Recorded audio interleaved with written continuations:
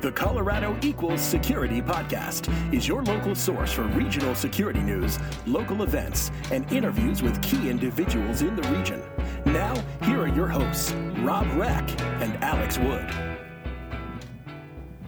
Welcome to Colorado Equals Security. This is the newscast for episode 31 for the week of September 4th, 2007. Alex, we've reached the official, unofficial end of summer and beginning of fall. Makes me sad. Yeah, Labor Day is upon us.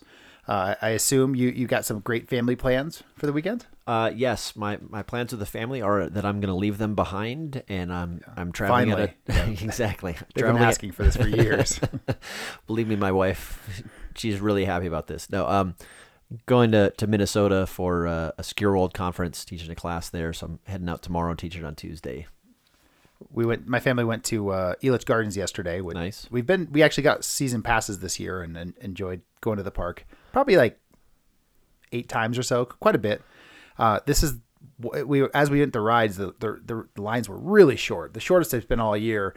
We thought, man, no one comes to Elitch Gardens on Labor Day weekend, which really surprised us. And then in the afternoon, we're like, well, let's go over to the water park area. And we found where all of the people were. They were all in the water park. It was pretty hot yesterday, that's for sure. Yeah, it was pretty good. All right, why don't we go ahead and jump into the news? Top of the news is Digital Globe made the news. You want to talk about that? Yeah, so last week we interviewed Chris Martinez, who's the CISO over there. But this story is more about the business that they do. So I think we're all aware of the hurricane damage in Houston and sort of in the Gulf states. And Digital Globe is lending their satellite imagery to help people respond to that. So they're providing images of the damage to help emergency responders figure out where they need to go and do other things like that. So I thought that was pretty cool. And if you look in the show notes, we do have a link to an article that gives some examples of the images they do. It's really neat. You have a little slider. You can go left to right to see what the area looked like, the satellite image looked like before the flooding and then after the flooding. Really cool stuff. Yep. Next, Major League Lacrosse. Well, they're not doing so hot. They exposed the personal information of every player in the league. Yeah, so, obviously the Colorado Mammoth, which I'm sure, Alex, you're a huge fan of the Mammoth. No, this is actually the Outlaws, the outdoor lacrosse. The outdoor lacrosse, not the indoor. I apologize to any Mammoth represented who I may have offended there. They put basically all of their player and potential player data in a spreadsheet, which they put on the web, and you could just click on a link on their website and see all of their social security numbers and addresses and what their real full-time job is when they're not playing lacrosse. Yeah, pretty good stuff. Yeah, it's a pretty big oops. I'm sure somebody's not coming back to work the next day. But the good news is they did get prepaid credit monitoring, so this problem shouldn't hurt anyone, right? So Panasonic Automotive Systems is working with the CDOT, Colorado Department of Transportation, to do a smart highway on I-70 up in the mountains. Yeah, so there's I believe a 70-mile stretch that they're going to be deploying these sensors and other things for a smart highway. I'm not sure exactly how smart it's going to be, but it's supposed to get road conditions and other things like that. But when I saw this article, it screamed to me, security issue. Yeah, as you and I were talking before the show, I was trying to figure out exactly why they're doing this and what the real value is. This company, Panasonic, they're also making the infotainment systems for many new cars, and this should be integrated with that. So as you're driving up the road, it can tell you, hey, icy conditions up ahead. I see some value. I think that we're missing something. There's some kind of final ta-da that will make this more impressive. But certainly there's going to be security risks, and what are we going to do about that? Probably get the security risk exposed, in the worst possible way is my guess. Yes, probably. Next, Western Union is moving their headquarters, so they're moving from Douglas County to one of the new developments on Bellevue, still in the tech center. But I think they're technically in Denver now, right, as opposed to being in Douglas County. Yeah, that north side of Bellevue is officially in Denver right there. And it's just on the west side of 25. Brand new building. It's actually pretty close to my house. I've been watching it go up. It looks pretty good stuff. I'm not sure why they're moving. The article said to be closer to the airport for visiting guests and shorter commutes in general, but interesting move. It's a pretty big move for Denver in general. Yeah, and it's brand new building, so I'm sure that's a benefit. Yeah. I would bet that since they're moving into Denver, Denver probably gave them some incentives or something too. Well, so Galvanize, this story kind of surprised me. Galvanize just laid off 37 people, which is about 11% of their workforce here this last week. Yeah, and so Galvanize, they do training, and I don't know that they have an accelerator, but they have workspace for startups and other things like that. And we had talked about them, I don't know, 2-3 weeks back about them landing a deal to do, was it Amazon Web Services training? Well, Alexa, it was Alexa training. Alexa, yeah, that's right. So yeah, I mean, considering that story a couple of weeks ago, it's surprising that they're laying folks off, but the story talks about how it's a very competitive field for these boot camp type education companies right now. So our next story is about Boulder schools were breached about a year ago. They were having some construction work done, and some scammers. Really kind of an interesting thing that happened here. Some scammers called saying that they were working for the construction company that the school district was using, and said they need to change the way that they get paid. So, it doesn't sound like it was too bad a deal. The Boulder people said, okay, well, there's a form you need to fill out. They got the form to them. The form was sent from a legitimate email address at the construction company with a forged signature by the CFO saying, here's the new bank account information. They sent over $850,000 worth of payments before they figured out there was a problem. And they ended up getting back all but about $173,000 of it. So they got most of the money back, but big impacts. Yeah. Again, reading between the lines, it's interesting to me, was the construction company hacked? Was their email insecure so that they could be spoofed? What was going on there? I think it was some pretty sharp attackers there to be able to figure out all that stuff. Yeah. So the article itself says they're putting new security countermeasures in place, but doesn't say anything about what they are. Right. So not a lot interesting going on there. The Denver Business Journal released their 2017 Fast 50 finalist list. So this is the fastest growing Denver area companies. And IntelliSecure was on that list. Yeah, it's one of the companies. We talked to their CEO and one of their early employees a few weeks ago. Good news for those guys. They're having great growth, and nice to see them get recognized. We've talked the last couple of weeks about Route 9B news. They had a auction of their assets scheduled for, I think it was the 31st. Ended up getting postponed. It's now scheduled for September 28th. So we'll get to cover this story for a few more weeks.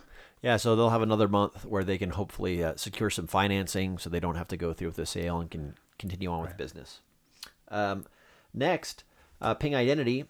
They were chosen for the Open Banking UK Framework Standard. So their Ping is now going to be used for that standard. Yeah, so this is really cool stuff at Ping. What we have the opportunity to work for this brand new regulation in the UK. Quick summary.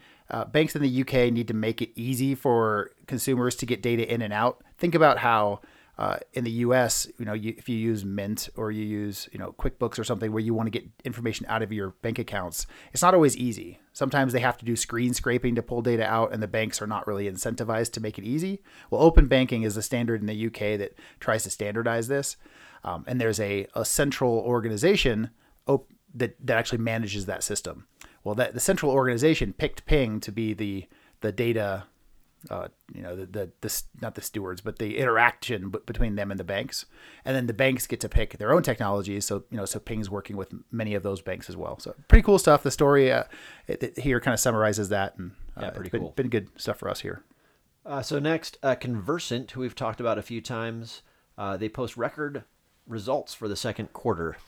Rob and I had a joke earlier that as opposed to record results, they're recording results. But depending on how you read it, it's really exciting or it's really boring. But they actually had a really good quarter. They have a few bullet points, showing they had 40 new customers join in the quarter. They hired another, 30 or 12 employees? I think it was. They're up to like 127 employees now. And my favorite bullet point, they had greater than 100% customer retention for the second quarter. Yeah, absolutely. Some funny numbers there, but I'm sure that's standard salesy stuff. So Conversant is the company that does ethics and compliance training as a SaaS service. They've been growing well. Sounds like a great place to work. Really cool stuff for them. Last piece of news here, Ed Rios, who we interviewed on the show a couple months ago. He was the CEO for NCC, and he has stepped down from that position. Yeah, I was interested to hear more details about this. Looking through the press release that came out, it sounds like he's going to be leaving to spend more time on his own business ventures. I think that I don't know, I guess didn't have enough time for all the stuff that he was trying to do. And the other piece in there that I thought was interesting is Vance Brown, who is the former CEO of Sharewell Software. They do help desk and ITIL kind of software, competitor with ServiceNow and things like that. He's going to be stepping in the interim to be the CEO of the NCC until they hire a full-time person. Well, this seems good. I know NCC has a lot of promise, and there's certainly a vision there. They haven't yet delivered on that vision. Hopefully Vance can come in and help move us there more quickly. A couple housekeeping things. Number one, if you like the show, please subscribe to us on iTunes, Google Play. Rate us. I don't think we talked about that. You could rate us. Yeah. Only if you like us. Don't rate us if you hate us. But that'd be great if you wouldn't mind doing that. Also, we have a store. If you guys want to buy your Colorado Equal Security t-shirts, hats, koozies, whatever else, it's all out there on the website. Keychains, phone covers, anything you could possibly think of. And speaking of the website, we do have a calendar of events on the website. We'll go through the next couple of weeks worth of events now. So first, Denver Sec. They have their South meetup on the 4th. And that's the only thing happening this week. Pretty mellow week. The following week on the 12th and 13th, ISSA Denver has their September meetings, and Dion Mahaffey is going to be talking. Dion is the security leader at Antero Resources, one of the big oil and gas companies in Denver. I think she's going to be talking about her endpoint replacement project. I believe so too. Cool to have a local person talking at one of those meetings. Next, CTA is having their Insight series with Forrester Research on the 13th. On the 14th is the third Women in Security event. This is the Denver Women in Security group that's met a couple times already. It's been a fantastic success so far. This is a chance for women to get together, talk about the unique challenges they have in the security industry, help promote one another's careers, and there's some good education going on as well. So number one, if you're a woman and you haven't been to one yet, highly recommend you check this out on the 14th. Or if you're a man, you probably know some women either who are involved in security or may want to get involved. So just reach out, send some notes. Let's try and drive attendance for this event. And I believe, if I remember right, this is the event where they're going to have some of the high school Cyber Patriot kids come in and do some presentations as well. So that should be pretty cool. They are, and they're also going to have a bunch of recruiters there. Oh, right. I know that they have recruiters from LogRhythm, Optiv, Ping Identity, some other local security companies who may want to just talk to new candidates. So this is a chance to really get to meet folks. It's a really good opportunity to get to not only meet the hirers at security companies, but also the security leaders from a lot of different companies in town. Also on the 14th, SecureSet, they're having a career conversations, Hillary Constable, on utilizing your network. Well, hopefully, it seems like the order might be wrong. We need her to talk before some people will go utilize their network at this event. But, exactly. Or maybe you make a network at Women in Security and then you learn how to utilize it. Either way. The last event here in the next couple of weeks is on the 16th. There is a CCSK training. That's a Cloud Certified Security Knowledge training. It's the Cloud Security Alliance's kind of entry-level-ish certification. I took this 5 years ago or something. Highly recommend taking a look at this if you really want to learn how to get more knowledgeable about the cloud as an entry point. It's put on by Mohammed, who's our friend who works at OIT and security with Debbie Blythe, and he's also on the board for the local Cloud Security Alliance. And one more event that we wanted to talk about is not in the next couple of weeks, but there is a SANS Security 511 Continuous Monitoring and Security Operations course that's coming up. This is actually happening at the LogRhythm headquarters on the 18th to the 23rd. So LogRhythm wanted to have this class for their folks, but there's also some open slots there. So if that's something that would be of interest to you, you can sign up through SANS just like a normal class, but it'll happen here in Colorado at the LogRhythm headquarters. So no travel. If you've been looking about doing SANS and it's hard to pay the price tag and have to do the travel, well, here's your chance to try and just pay the price tag for the training. Exactly. So let's jump into the jobs. First, Cognizant is looking for an endpoint security architect. So we heard from Jacob Rubin over there. They're looking for somebody. So if you want to work with Jacob, go ahead and check that one out. So this Cognizant, area. It used to be Trizetto down in the tech center area. If you guys are familiar with Trizetto, pretty good sized company that was swallowed up by Cognizant 2 or 3 years ago. They've really been doing some cool stuff since then. We're supposed to get Matt Schufeld, who's the CISO over there, on the show one of these days to talk about what they're doing. Digital Globe is looking for an information system security site reliability engineer. Welldyne, who I hadn't heard of before, but they look like they manage prescription insurance for a lot of different pharmacies. They're hiring a director of information security, which is their CISO title. They actually have the title CISO there as well. Vertafore is looking for application and product security manager. Yeah, and Vertafore is one of the companies that's owned by the same private equity that owns Ping. So I actually know the guy who heads security over there, Adrian, and I'm happy to share information if you guys are looking at this. They are looking for someone who knows how to do product security, application security, and maybe he's done it before. Accenture, they are looking for a cloud security senior manager. IntelliSecure is hiring a cybersecurity intelligence expert. So if you're an expert, go ahead and apply there. At intelligence. The Bureau of Reclamation is looking for an information system security officer. SecureWorks is hiring a security sales engineer focusing on SLED, state and local government and education. And that's, like I said, SecureWorks here in Denver. And then some company I've never heard of, Ping Identity, is looking for an IT systems administrator. Yeah, if you want to come do IT for an awesome company, that's a good opportunity. Reach out to me if you want to. I can help you get plugged in there. Well, that's it for the news this week. Our feature interview, starting in a couple minutes, is going to be Brian Martin, also known as Jericho, talking about some pretty interesting stuff. He's been in Denver for 30 years or whatever, and really has been doing some fun stuff in the community. We're going to get to hear about attrition.org. If you haven't taken a look at that website, you might want to look at attrition.org before you listen to the interview because it's really cool. Yeah, Brian's a really interesting guy, so I'm looking forward to hearing it. Cool. So. All right, well, have a good weekend, or have a good week, and we'll talk to you next weekend. Thanks, Rob. Hello, this is Ian Buxton, Senior Director of Information Risk and Security at Vail Resorts. This is Colorado Equals Security. For Colorado security professionals, by Colorado security professionals.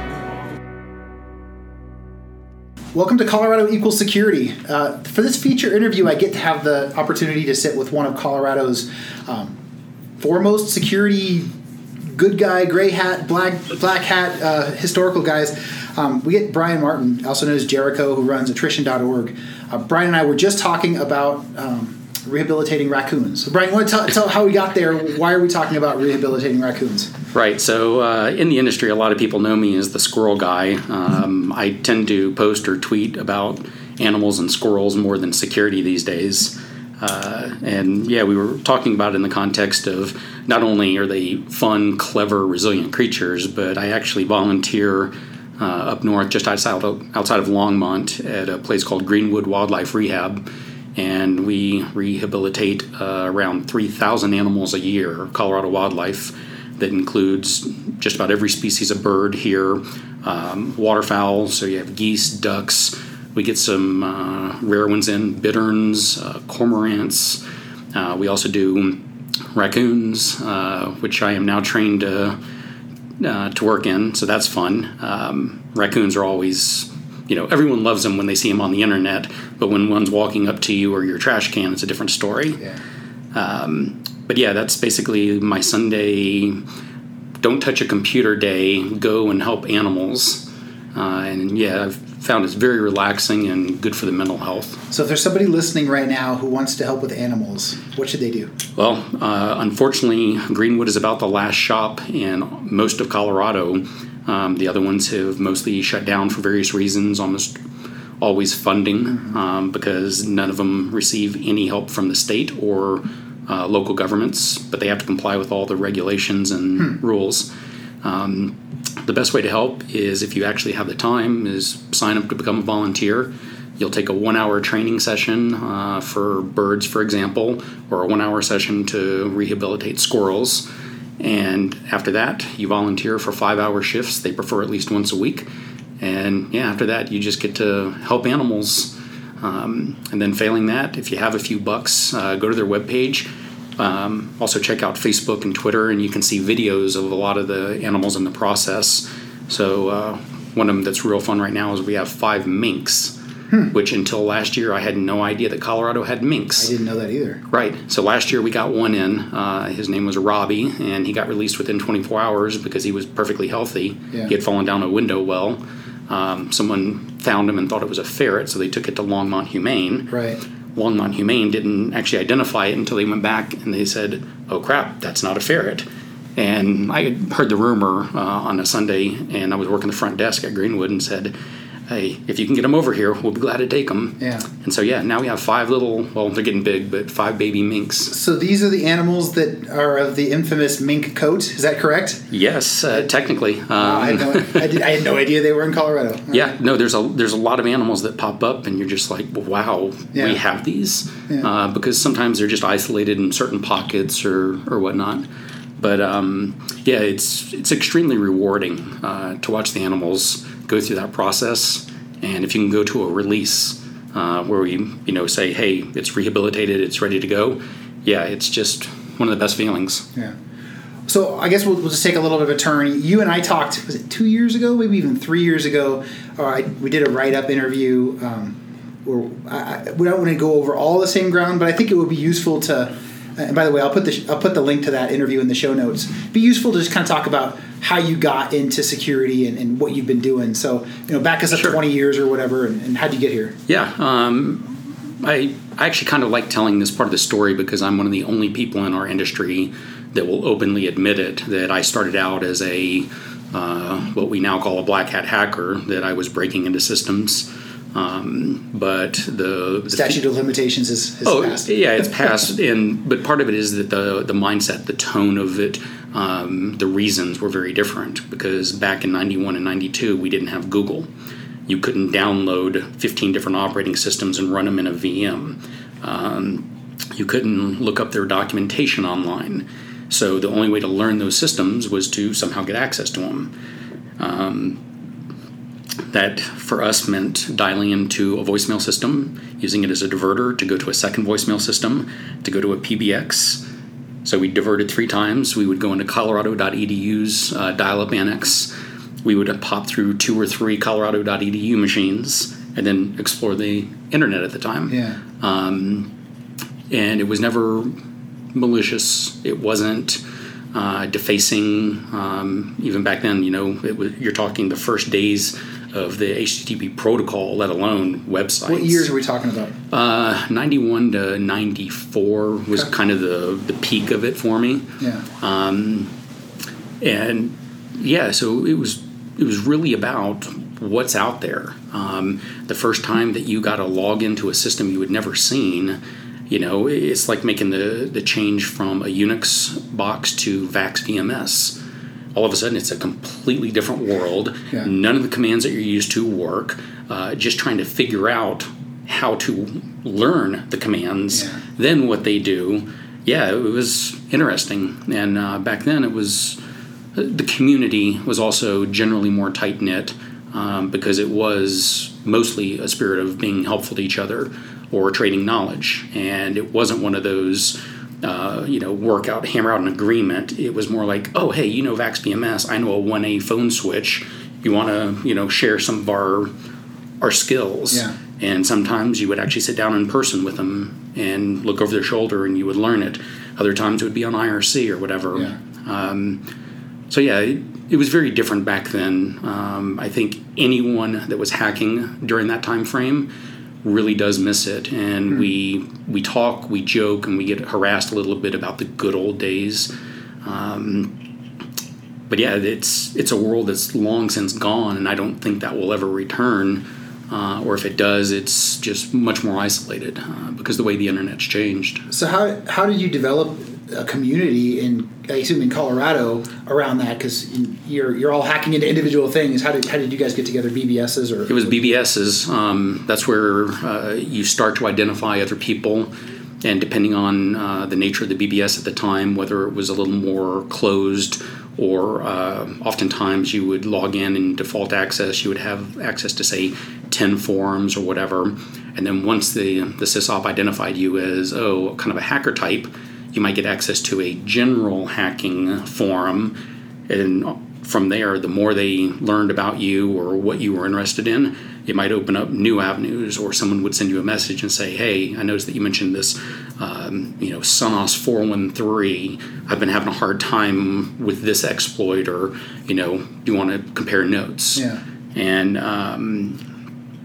at the time, I think it was 92, give or take, there was because back then there were hacking groups, kind of akin to a gang, that you had your fellow people you ran with, and everyone was proud of their name and their skills and what they could accomplish. And I joined a group called TNO, the New Order, and we, like a lot of groups, we published online zines with hacking articles and basically shared some of our knowledge. Was that a national group or a regional group, or what? It was all Colorado, Okay. at least at the time.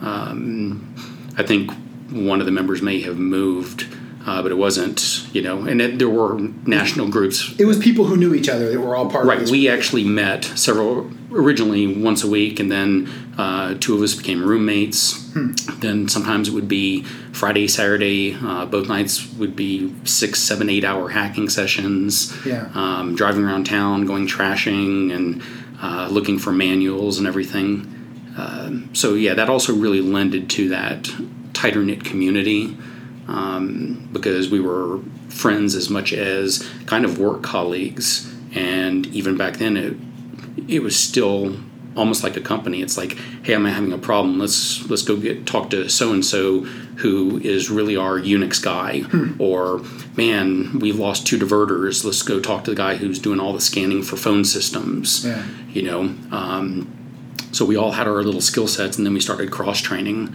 I was really into phones to start, freak. Yeah. And one of the guys in our group, he was really good with Unix boxes. And we one night said, okay, let's cross train. He started teaching me everything he knew about Unix and hacking, and I showed him as much as I could about phones.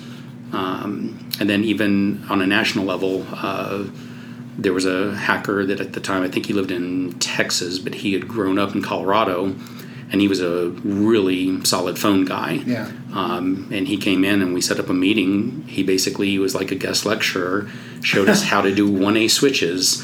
And then once I really latched onto that, and after that, it was, okay, I want to learn more. Then it was trashing 1A switches, looking for command output and everything. And one of the funniest stories I can remember is the Denver Southeast 1A switch. It's over off Colorado Boulevard in Evans, I think. Okay. I actually lived less than half a mile from it, so it was basically, after work, let's run by, jump in the dumpster, pull it out, all the trash, and we would look for these logs of all the command output. And so we're doing this, and months into it, I'm going through my night's haul, and I notice, whoa, someone's running the same kind of commands I am. And it was another hacker. Yeah. Turns out it was the guy that we ended up talking to that did the guest lecture. Oh, really? He still called in from Texas to access that switch. And I told him about it, and he just thought it was hilarious because it ended up being just a great coincidence. And, but it was also, by the way, I've been shredding those, so the evidence is gone. But yeah, those are the kind of stories that anytime a few of us get together now, we still reminisce over it. And any of the guys who I know part of this, other than you, obviously? yeah, They don't want to throw their names out right now? I will let them out themselves. Right. You definitely know, I would say at least one, or know one or two by reputation, even if you haven't really talked to them. Okay. It's cool that the people are still in the community. All right, so very cool. You guys built a community. Did you have a job at this time? What were you doing? Student or? So when I moved to Colorado the first time, I think that was 92, maybe. I think so. Anyway, my first job was working at Computer City as a cashier. Then eventually they realized I knew quite a bit about the computers themselves, so I started doing sales. Went to Best Buy after that and worked on the sales floor. I also sold cell phones. And another irony of ironies, years later when I talked to Kevin Mitnick, that period was when he actually lived in Colorado under a different name, and he said that he frequented that Best Buy quite a bit, and he remembers a guy that really knew cell phones. So we're pretty sure that I sold him one of his cell phones. It's just another freak coincidence. For those who don't know, Kevin Mitnick was convicted of all kinds of computer abuse, one of the early hackers, and served some time in prison, and he's now kind of a speaker and consultant, right? Yeah, and one of the reasons that his name is well known is that when he was busted, I think it was the second time, and he was in the L.A. County Jail, the judge said that he could not have phone access, that he could not touch any electronic device. And the reason that he couldn't have phone access is that the DA or whoever argued that he might be able to call up a military installation and whistle nuclear launch codes. And the judge bought it. Well, they didn't know much back then, I assume. Right. Or they didn't care much, either way. Right.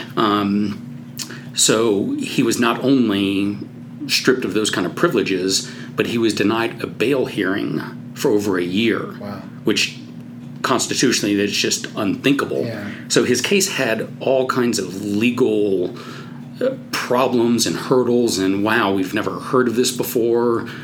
So it was very much an uphill battle for his lawyers. It's a fascinating story. Not only that, but all the hijinks that led up to it. And it's covered in a book or two. The Ghost in the Wires, that's the one I read by him, I don't know, 5 years ago or something like that. Interesting book. And then Samora or whoever, one of the guys that helped track him down, wrote a book as well. And then a journalist with the New York Times wrote a book about it. So there were 3 books about that part of his life from 3 very different angles. Yeah. And when you read all 3 of them, it's another fascinating glimpse, because back then those were very radically different viewpoints, and to see the contrast. I think for anyone who doesn't know much about the early hacking community, I think that'd be a good entry point. Absolutely, it's approachable. It's interesting. It's Colorado based, at least a large part of it. It'd be a fun thing to read. Right, they're compelling because they're written as, let me tell you a long story that's really interesting, not here's all the technical minutia or whatever else. And even back then, I enjoyed reading any kind of hacker or security sociology books much more than the technical ones. I mean, yeah, sure, I love learning, but those are the ones that really, like I say, they told you a story. Right. And the stories are how we love to communicate. All right, let's move forward. You're working at Best Buy. How did you get into security? Well, from Best Buy, then I started working at what became the Geek Squad. I was actually one of the first Best Buy techs that actually started doing in-home work. Did they give you the little, was it a VW? No, this was use your own car and we'll pay you for mileage. It was basically the pilot program that turned into the Geek Squad. Yeah. And after that, one of the guys in my hacker group, he had been working at a trade college here in Colorado, and he said they needed another instructor to teach what they called business computer science, which is primarily Office, Excel, desktop business applications. Yeah. Then I helped him design an intro to Unix course. So that was my first real job as far as something related to computers other than selling or fixing them. After that, a friend of ours, he worked at a security company down in Colorado Springs.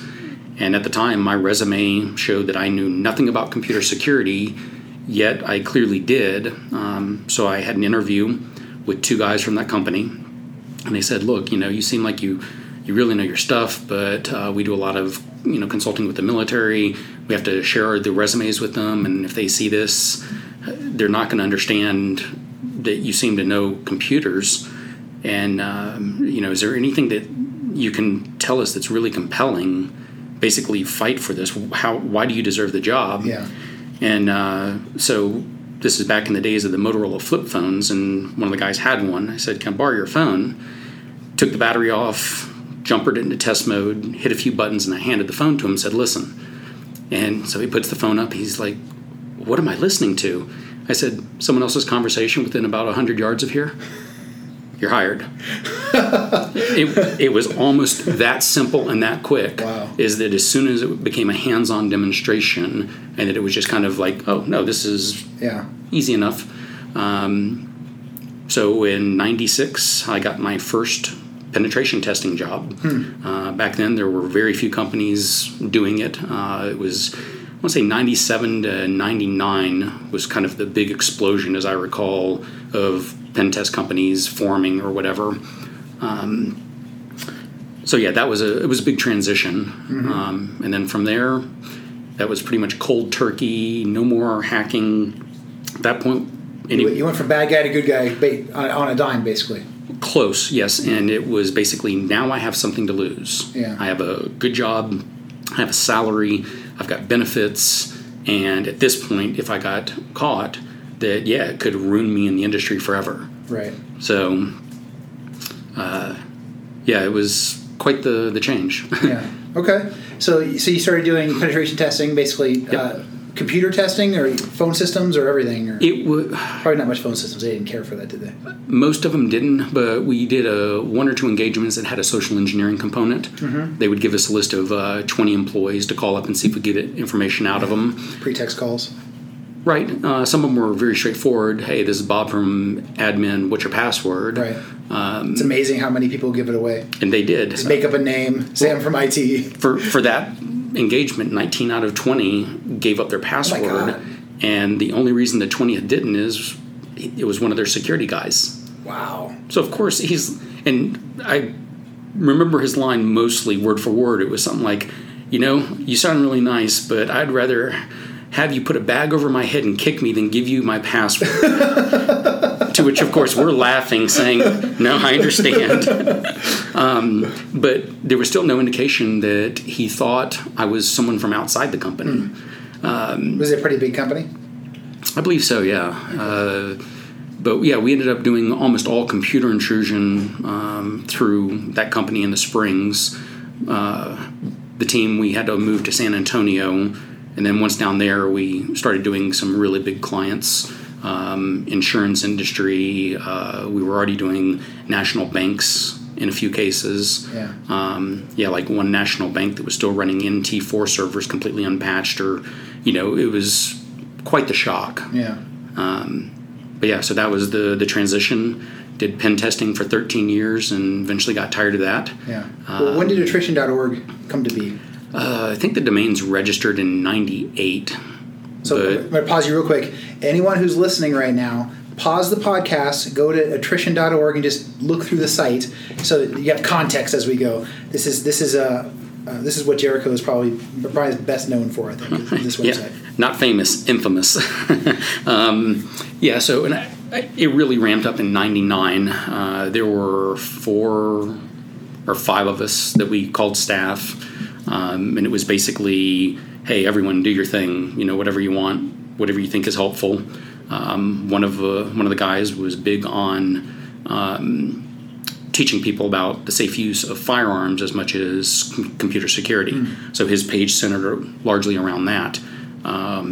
We were writing a lot of guides for intro to security, intro to hacking. Sometimes it was just intro to Linux. This is how you use some of these commands more effectively. And at some point, I was getting really, really tired of news articles that were misleading about security, so I started calling those out. And I don't even remember all the details of who else was involved, but several of us, I definitely spearheaded it, but we created what became known as errata, a list of mistakes basically. Right. And the errata section of the website kind of branched out, so it was the media, then it was companies, like if a security company got hacked or whatever. We were the first one to catalog data breaches as part of errata. And probably the one that we're most well known for, because it's controversial, is people that we thought were frauds or charlatans in our industry. We would actually document that by name, show all the evidence that we had, and basically to offer it as a warning to people doing business with them. It's like, do your due diligence, make sure you understand who you're getting involved with.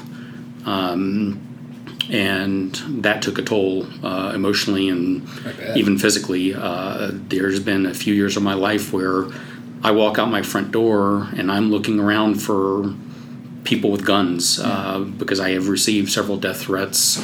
People don't want to be on that list, do they? No. And when you tell them you're not going to take it down, then they're like, okay, fine. I'm going to meet you at a conference and we're going to, quote, talk about this. So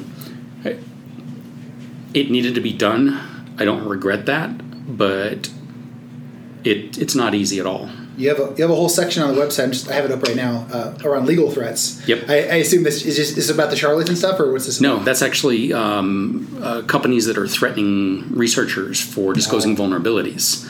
That's one that I'm probably most happy about. That part of the site is because it does show a clear pattern of certain vendors trying to intimidate researchers to hide vulnerabilities. And most of the people in our industry, I think, are much more, no, that information should be public so that your customers are aware of it, that they can install the patch. Because if a company releases a patch and they don't say what it's for, well, why do I need it? They may not install it. But as soon as you say, hey, it's a security patch, and as soon as you even say, well, there's a remote code execution vulnerability, that becomes more compelling. Then the admins are like, yes, we have to install this patch. Right. So you don't necessarily need to disclose all the technical details, but vendors, they just can't go after researchers like that. It's not ethical to me. I do feel like, and I'd love to get your take on it, it feels like the industry has come a long way and that responsible disclosure is something that many companies are taking seriously now. Back up. We do not use the term responsible disclosure anymore. Right. What do we say? It is coordinated disclosure. Coordinated, okay. This is actually a little bit of a campaign of mine. There's a lot of people that are embracing that, and the reason being is that term was invented by a vendor to essentially to use it to potentially demonize the researchers. Tell them they know what the ethical thing is to do versus... Right. And the problem is that some of these researchers were being responsible according to those terms and the terminology put forth. But the problem is that the vendors weren't. They were taking years to patch these vulnerabilities, and they were kind of, I don't know, they had their head in the sand to a degree because they thought that, only one person in the world knows it, and he's working with us. No, that's not how it works. Right. There's been a long history of the mutual discovery that show, yes, 2 or more parties knew of that vulnerability at the same time. And if 2 did, we have to assume 1 or 2 bad guys knew it as well. Yeah.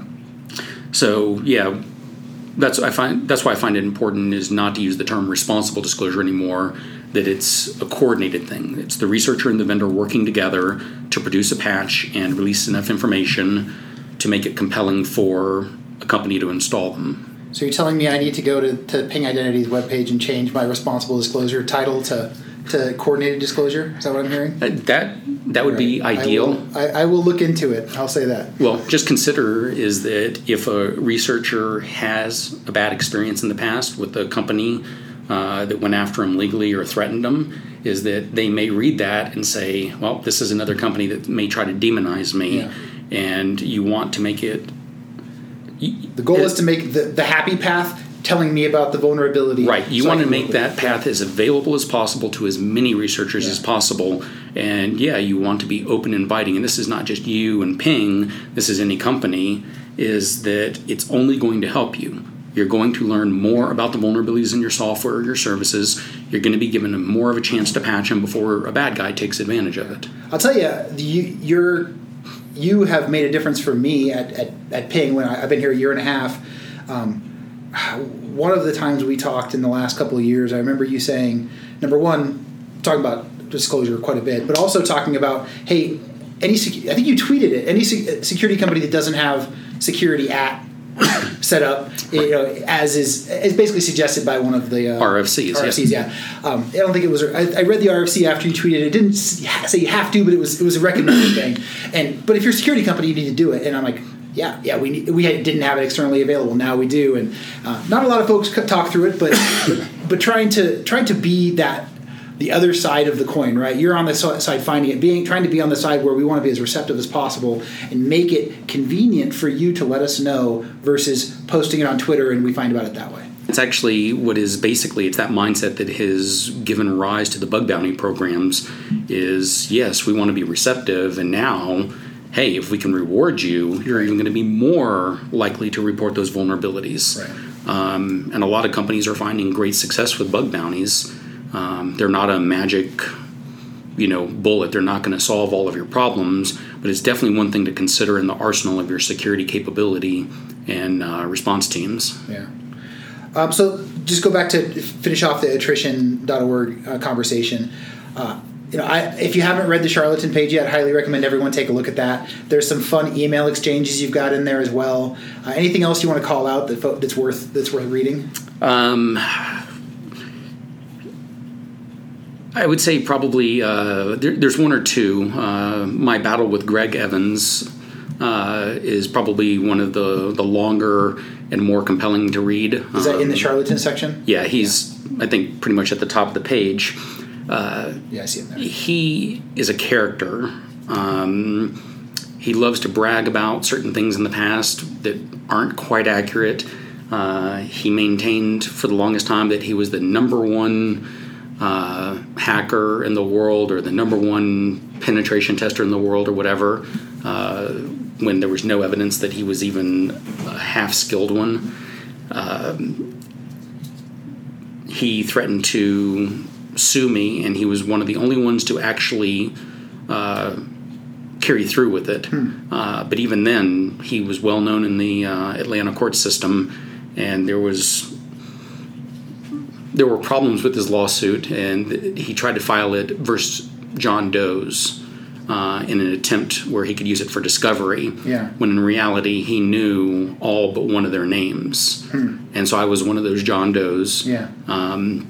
And it's the only time I've had to retain a lawyer. Otherwise, after my bout with him, I now joke that I'm the number one armchair lawyer in the world. But that was the one time I actually had to retain a lawyer, primarily because I didn't want to go down there and defend myself. If I had time and money, hell yes, I would have done that. That would have been a blast. And yes, I know the adage about never represent yourself. So anyway, hired the lawyer. He went to court and basically worked out a deal with Evans' lawyer. And it was, for some reason, despite having 20 articles up about Evans, he wanted one piece of one article removed.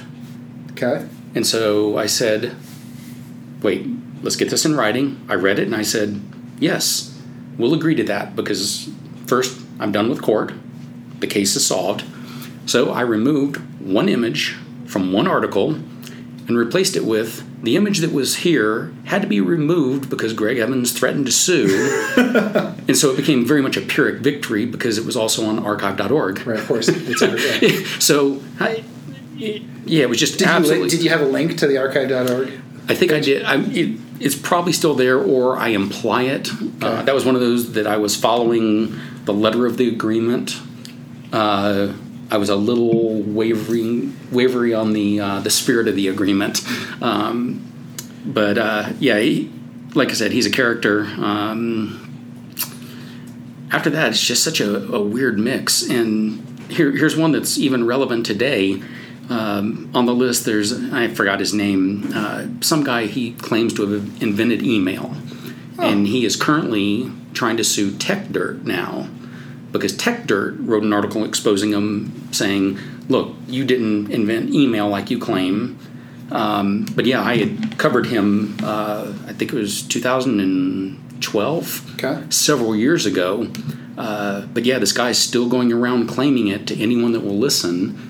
And in my article, it was basically, here's why the claims are false. Here's the RFCs that show the foundation of emails. His name's nowhere on them, this and that. So I approached it more, just let's lay out the evidence. You make up your mind. But yeah, this guy has resurfaced now, and I was like, wow, that's a blast from the past. Yeah. I'm glad he's trying to sue someone else, not me. But yeah, TechDirt is a great organization. They write some incredible articles. And I think right now they're encouraging people that if you like their content, is to buy a shirt or help them out, because they are going to have to mount a legal defense, and it will be costly.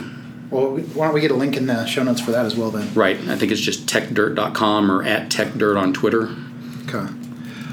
I do want to. We're going to run out of time here, so I do want to keep moving. Why don't you talk about? I don't know if OSVD is the next thing in your chronology, or well, actually. So, despite all my interest in the industry, the one thing that I have done pretty much most of my professional and hobby life with computers is maintain a vulnerability database of some kind or another. For the hacker group, it was more exploit database. These are the exploits, and we actually had a classification system so that we could quickly say, okay, this one's remote, requires authentication or not, whether it was denial of service versus execution. And in 2004, I believe it was, just maybe a year into the project, I got involved with OSVDB, which at the time was the open source vulnerability database. I became one of the officers of the Open Security Foundation, which was created to run that, and then another project, Data Loss DB, which was seeded off of the attrition errata breach archive. So yeah, I'm very much a collector one way or another. But is the Data Loss database still up? No, both OSVDB and Data Loss DB were shut down.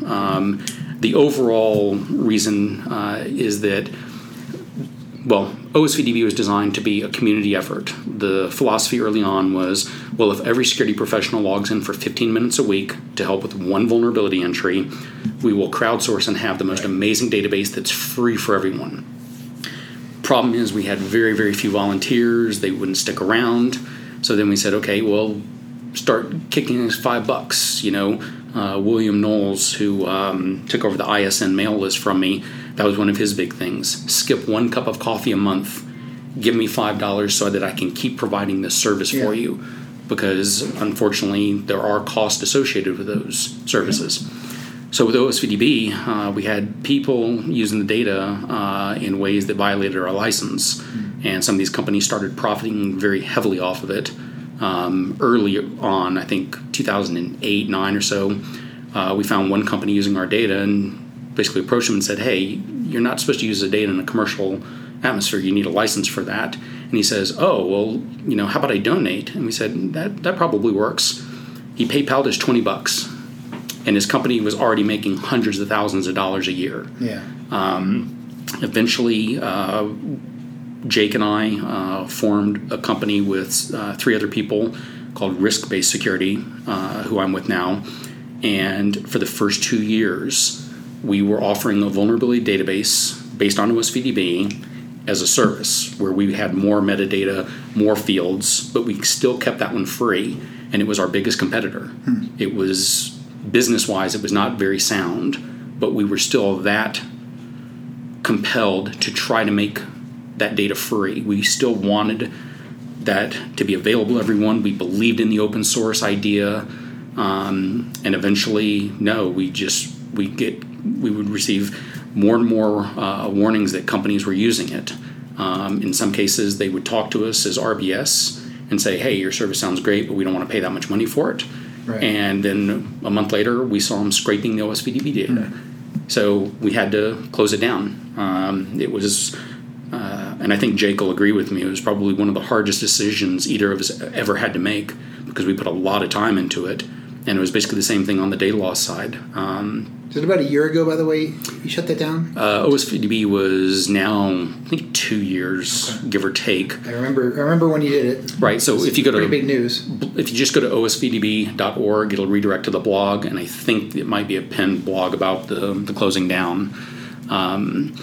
So now I'm focused on still running that type of database, but it was more than 2. I think it was 3 or maybe 3 years that RBS completely funded OSVDB, provided the manpower and the money to keep the servers running, to do all the data input. And during that time, we were much more timely than we had been before, when it was just a free hobby project. Right. But yeah, that's the foundation of what we call VulnDB on the RBS side. And it's basically vulnerability intelligence as a subscription model. And we're finding it increasingly easy to sell that service because more and more people realize now that the other well-known public source of vuln intel, which is CVE, is woefully behind to the tune where they're missing about 50,000 vulnerabilities that we cover, for example. Yeah.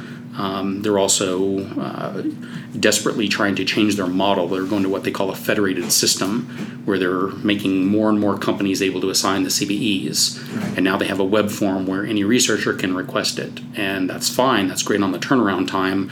But now they're also letting the people write those CVE descriptions themselves. And so the quality of CVE has gone way down. And consistency too, right? Right, and some of them, they're so vague that you don't understand what the real risk is. Yeah. And now it's turning into more work for the companies. It's like, well, we can consume this data for free, except for it's what I call the high cost of being free, is that now you have to have people go through, reread the disclosures, try to figure out what the vulnerability is. Oh, there's the version information we need. No, we're not even running that version. Yeah. It's not sustainable in today's atmosphere where organizations have 100,000 computers and a security staff that is amazingly talented but way too small, where they're still trying to make decisions about, well, we can't patch all the vulnerabilities, we have to triage. You just can't afford to sink that kind of time into it. CVE, they're improving their number of vulnerabilities covered, but that's not helping anyone. Right. The quality's going down at the same time. Right. Oh. So anyway, that's one of the two big things we do, and the other one is we offer data breach intelligence. What's that mean? So every week you'll hear about a company lost 5 million records, patient data, whatever. Sure. Those incidents have become so commonplace that it's only the big ones that are covered. Yeah. We catalog the other 250 that happened that week, that kind of thing. And so we have an incredible database of what companies were breached, what information was lost, whether it was a malicious act, whether it was accidental, was it internal, was it external, was there a lawsuit involved? So once again, we're wrapping a lot of metadata around this. And our number one consumer of that is the insurance industry, because right now cybersecurity insurance is the big thing. Yeah. Companies are saying, wow, we can actually pay pennies on the dollar to get insured, and if we get breached, we get a lot of our money back, that kind of thing. Or they get compensated for it. The problem is that the insurance companies, they have 200 years of data on like household fires, and they have 100 years of car accident information, but they really had no glimpse into data breaches and what's causing them and what's the fallout. They're big fans of that kind of data. Which is interesting because it essentially starts to act as the actuaries for cybersecurity insurance. Yeah. So when people ask, and I talk about this, I say I don't like the term threat intelligence. It's too broad. It's an umbrella term. And I understand it in certain conversations and contexts, but I'm very quick to tell them we offer two very specific types. Yep. We don't do malware. We don't do threat actors. We don't do IP-based. We specialize in two kinds, and by doing that, I think that you're able to offer a lot more superior offering versus some companies that offer threat intelligence, and it's a little bit of all of it, and oftentimes it's just so much data, and you don't necessarily even know how to integrate it into your organization. It's like, well, great, I can read this report, but now what do I do? Yeah. So, long story short, vulnerability aggregation, it's basically something I've specialized in for a long time. For fun, I have debated with people that there are less than 10 people in the world that can call themselves an expert on vulnerability databases because there are so many more nuances around them that people realize. I'm actually, the next time I do a presentation, it's probably going to be on that topic, that they're not simple, and show a lot of examples of what we have to figure out, what we have to do. And now the game is every day I send dozens of mails to researchers and vendors and say, hey, you have an error in your advisory. You didn't clarify this. What about that version? So I've got a good relationship with a lot of them, but it's exhausting trying to chase down this information that you can argue should have been there in the first place. I'll say on the vendor side, it's not always easy to, in the middle of in the middle of finding a vulnerability to be number one is totally candid. You want to protect your customers. You want to do it the right way, and maybe maybe we don't all have the nuance of the right way to do it. So I appreciate the guidance whenever I hear it. Let's take a little bit of a left turn. The 303 group you've been a part of for a long time. It's not even real quick. It's not a formal group. Yeah. It actually it started out as a joke because back in the early 90s, notable charlatan named Carolyn Meinel, she was big on using her words to try to demonize certain people and everything, and I don't think it was necessarily even referencing me, even though we went head to head on a lot of issues, but she called it the 303 gang or something like that. And so after that, then it became just this ongoing joke in the 90s. Yeah, I'm part of 303. Yo, represent, And then eventually it just kind of stuck that 303 is this loose group of mostly security people. Yeah. Earlier on, it was the loose group of hacker groups. Because we had a few back then, and then it was, you're kind of into security, or you're into this, which is kind of a fringe topic we love to talk about. And now it's just a big mix of people. There's no membership. If you're into security and you want to join the mail list, cool. Sometimes we talk about serious stuff. Usually we don't. We are well known for inappropriate remarks across the board. Yeah. But it is also one of those that it's a great resource in that, hey, I just left my company. I'm looking for a job. Boom. You might have 3 or 4 links to open jobs where someone already knows you, can vouch for you, get you in the process.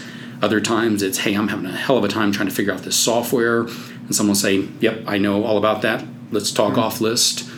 So it's a valuable and great resource. And you guys put together a party every year for Hacker Summer Camp? And it's not me. I haven't been to DEF CON in a few years, but when I went, I would just volunteer. At DEF CON, it was centered around Sky Talks, which is kind of an alternate track. It's not recorded. It's a little more kind of old school and freestyle, that we want your weird fringe topics. Mm-hmm. We want the ones that DEF CON said, that's kind of cool, but not main stage material. Okay. And after Sky Talks, on, I think it was Saturday night, would be the 303 party.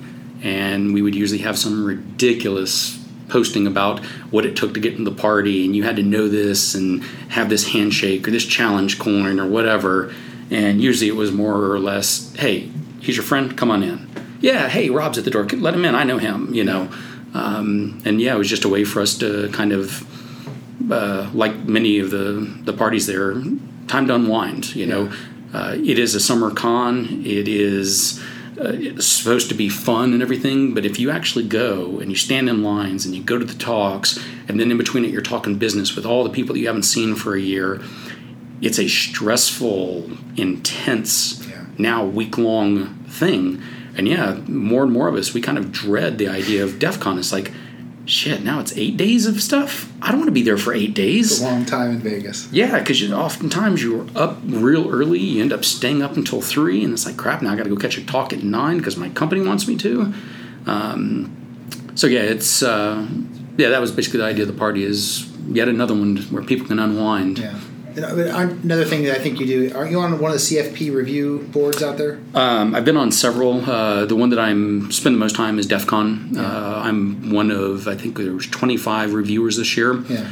We had 534 submissions, which was just over half of what Black Hat got. They topped 1,000. Yeah. 534 for how many slots? I don't even remember how many tracks or slots. Part of it is that when they submit, we have the option of saying we don't think it's main stage material, but maybe it's good for the 101 track, which is actually getting a huge room this year, which is great.